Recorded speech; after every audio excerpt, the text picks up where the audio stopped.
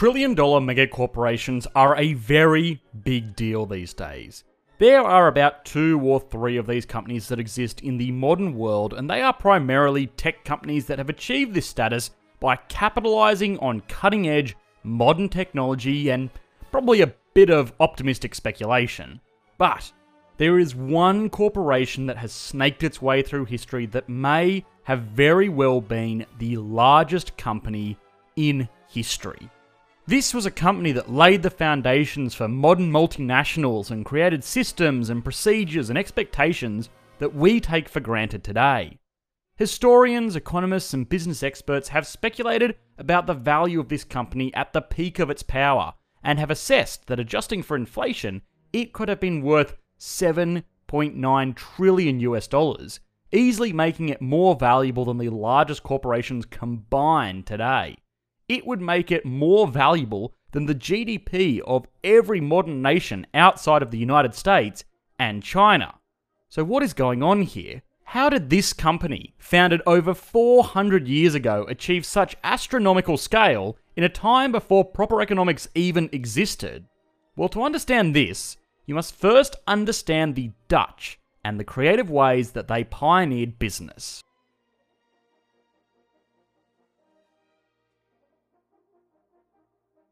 The Netherlands around the time of the formation of the Dutch East India Company was actually a Spanish colony. It wasn't a particularly powerful nation in its own right. It didn't really have much in the way of farmland or even a strong navy, which were the key determinants of national power during this time period. What they did have, though, was a very active market economy. You see, economics as a discipline wasn't really a thing at this time. That was not to say that economic theories didn't hold true or that there weren't economies, it's just that people weren't really focused on it.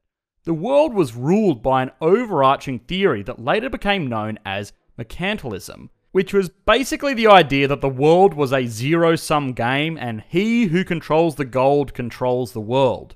Mercantilism heavily emphasized the importance of exporting more goods than you imported in order to build up more and more gold, and by doing so, limit the ability of other nations to build up their supply of gold. This theory was born out of an era of limitations. If I don't control at least this much farmland, my people will starve and I will be invaded and dethroned. The only way that I can ensure that I stay in power is to hoard wealth and deny it to everybody else. The same was ultimately true for things like trade routes. The Spanish at this time were making lots and lots of money by shipping spices from Asia into Europe, where these commodities were hugely useful for things like preserving meats and, well, adding a bit of flavour to a bland diet. And because this was so profitable, the Spanish were in no hurry to give this up because, well, if they don't profit from these trade routes, then someone else will, and that goes against the idea of mercantilism. Now, the Netherlands at this time was not doing so great based on this whole theory of mercantilism. They were importing far more than they exported because they couldn't really farm that much on account of most of their country being underwater, and the whole Spanish colony thing kind of put a damper on things as well. What they did have was a far more freewheeling business culture. Merchants traded goods from across Europe, and the nation was a useful middleman for a lot of the colonial powers to ship their spices to other European nations. The Netherlands was also home to a really ingenious system for funding the epic journeys that were spice runs. You see, sending janky wooden ships of the day halfway across the world, often through hostile territories, and then loading them up with nutmeg and sailing them back home, was a surprisingly risky procedure. Sure, the powers that be like Spanish royalty could afford it, but they were better off just facilitating this trade and then taxing it. Much less risky that way. Rather, what actually happened was that individuals could invest into these voyages. Now, these voyages were expensive. It required paying for or building a ship and hiring a crew that demanded pretty decent wages because there was a very, very real chance of not actually surviving these voyages. The financial risk of a single voyage was normally too much for a single individual to take on themselves. So what the savvy merchants realized was that they could sell shares in these voyages and then share out the profits if there were any to the group of investors. Curiously enough, at this time, the term stock meant the framework in which a boat was constructed, which could have given rise to the term stock market, with these individuals buying shares in these expedition boats. Now, these investments were volatile. Like a Bitcoin day trader with ADHD and 100-to-1 leverage would probably tell you to cool it. Many of these small wooden ships sank, many more lost lots of crew members and returned with no spices, and so all of the investors' money was gone. But if the expedition did pay off, investors could easily expect to make 4 or 5 times their investment. This stock market was going well and everything, but it was a little bit Wild West. There were lots of moving parts, lots of players from the Spanish royal fleet to individual captains and even directors of individual ports. More so, there was lots of uncertainty. I mean, there was nothing to stop a ship's captain raising lots and lots of money to fund an expedition and then just piecing out to England or whatever. What the whole system needed was some good old stability and maybe just a bit of brand value. With the blessing of the Dutch government, a lot of these larger expedition companies came together and formed the United East India Company, which was granted exclusive rights to trade in the goods of the Far East in an attempt to cut out the riffraff of these individual expeditions. The company would, of course, still capitalise on the profit to be had in shipping spices from east to west, but it would control the whole process. It would own the ships and the ports and the plantations. It would employ its own sailors and give people a single entity to invest in, and that had inbuilt diversification. See, no longer would an investor's money be determined by the fortune of a single voyage, but rather by an entire fleet that would be travelling between their own ports and also relying on their own protection. That's right, the Dutch East India Company circumnavigated the need to be beholden to the Spanish by basically forming their own navy. This type of business strategy is called vertical integration, where a single company owns more and more of the product process. Normally, companies do this to reduce costs and have more control over the quality of their products throughout the process. What the Dutch East India Company was doing was sort of like what a lot of modern companies are doing today. Take Tesla, for example. It is now the most valuable motor company in America, and a big part of its business model is vertical integration. A normal motor car company will get its components from suppliers and then assemble cars in its factories and then distribute these cars to a network of independently operated dealerships, and once those cars are sold, it can be serviced at a local mechanic and filled up with fuel at a local gas station. Tesla, on the other hand, is working hard to be its own battery supplier. They have a very incorporated factory system, and they own their own dealership network. Even beyond that, and for better or for worse, Teslas are almost exclusively serviced at Tesla's service centers and are charged at Tesla-branded charging ports. This kind of integration is great for Tesla because it lowers their costs by cutting out middlemen and also allows them to control the entire product experience. What vertical integrations gave the Dutch East India Company, though, was stability and power. Lots and lots of power.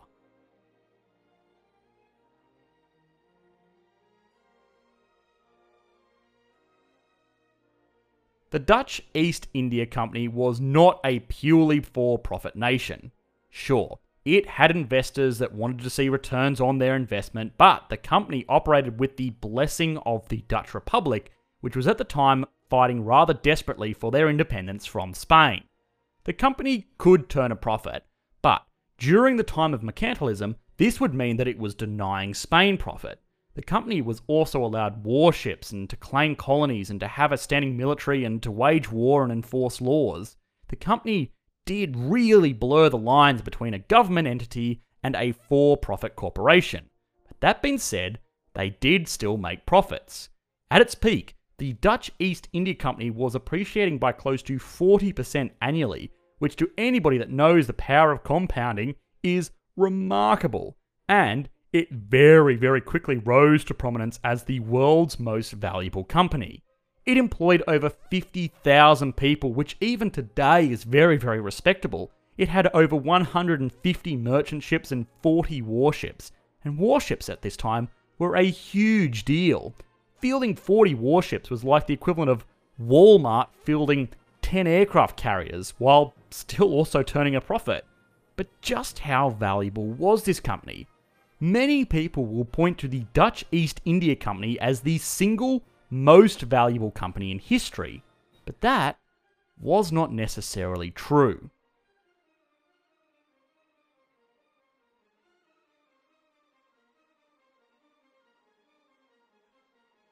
The Dutch East India Company was very, very valuable and very influential in its time, but it was not the most valuable company in history.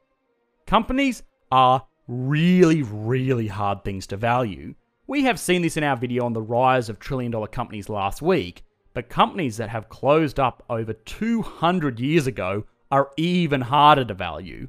When we are talking about the value of the Dutch East India Company, we will explore it at its peak. It operated through good times and bad times, but its peak, at least in terms of valuations, was around 1637. Now, a figure of around $8 trillion is thrown around a lot by estimating the value of a company like this. At its peak, the market capitalization of the Dutch East India Company was around 78 million Dutch guilders, and this is pretty reputable. But then people just make the leap and say that that was worth about 7 point something trillion because inflation? Well, no, not really. This is a massive misunderstanding of what inflation is. But let's take this as the most basic type of valuation. And I do warn you, this involves maths. A Dutch guilder in 1637 was exchangeable for around 0.6 grams of gold.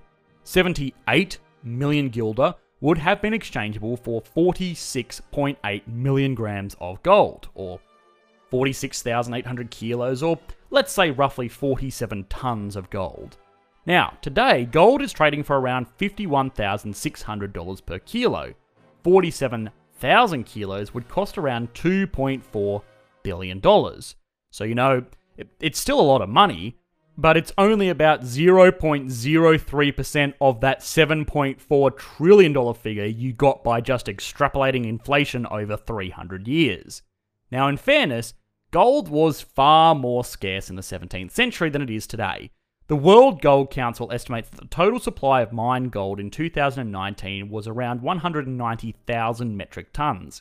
In the 1600s, it was estimated around 20,000 metric tons, which means that by adjusting the supply constraints, the company would have been worth around $22 billion, which again, is very impressive, but still puny compared to the trillion-dollar figures that we have been led to believe. This misunderstanding comes from what most people misunderstand with inflation. Inflation is the rising price of goods.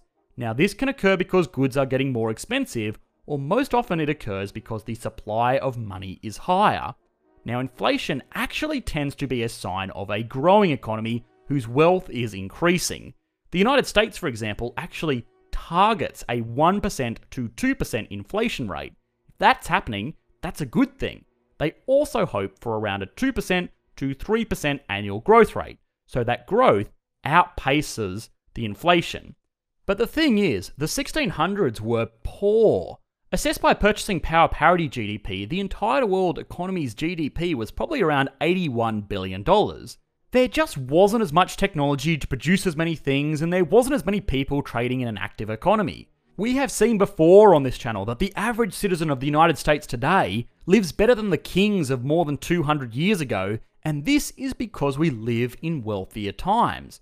200 years from now, I fully expect the people from the 21st century to look like paupers.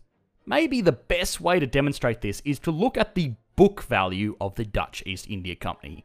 Now again, this is something that we have explored earlier, but basically a book value is looking at the value of the company's assets minus its liabilities. At its peak, the company had around 40 warships, 150 merchant ships, plus around a dozen ports and 100,000 acres of plantations, as well as a large inventory of spices. So that last one is probably the easiest to get rid of.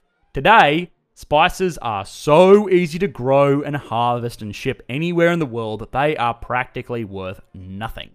Nutmeg used to be as valuable as gold. Today, is used to make your eggnog a little bit more peppy. The value of the entire inventory supply of this company has been made worthless because the rising efficiency of the modern world has reduced prices of spices, which is actually deflation. The same is true for their ships. Sure, at the time, these ships were modern marvels, but they are rinky small wooden tubs that don't even have an engine in the modern world. A shipyard could easily produce this entire fleet for around $10 million in probably half a year based on production price of materials and labour, and that's been extremely generous. The land and gold reserves of the company were noteworthy, and unlike manufactured or agricultural goods like ships and spice respectively, land and gold has actually appreciated in value over the years. But still, based on their portfolio at the height of their power, these would have been valued at around $30 billion, which again is been incredibly generous since most of their holdings were in Southeast Asia, in areas that aren't famous for their high property prices. Now, book value has its problems as well, but if you were to transplant the Dutch East India Company into the modern day, this effectively would be what it would be worth. $30 billion as an extremely generous figure. But perhaps this is unfair. Perhaps the valuation of $7 trillion was based on how influential the Dutch East India Company was in comparison to the whole world economy. And perhaps they are onto something there. As a share of total world trade, the Dutch East India Company controlled a much, much larger slice of the global pie than any corporation does today. It was just a much, much smaller pie. Like around 970 times smaller. All of this is not to say that the Dutch East India Company was some irrelevant curiosity. It wasn't. It was one of the most influential historical corporations ever. It just actually wasn't that wealthy because it came from a time that was extremely poor.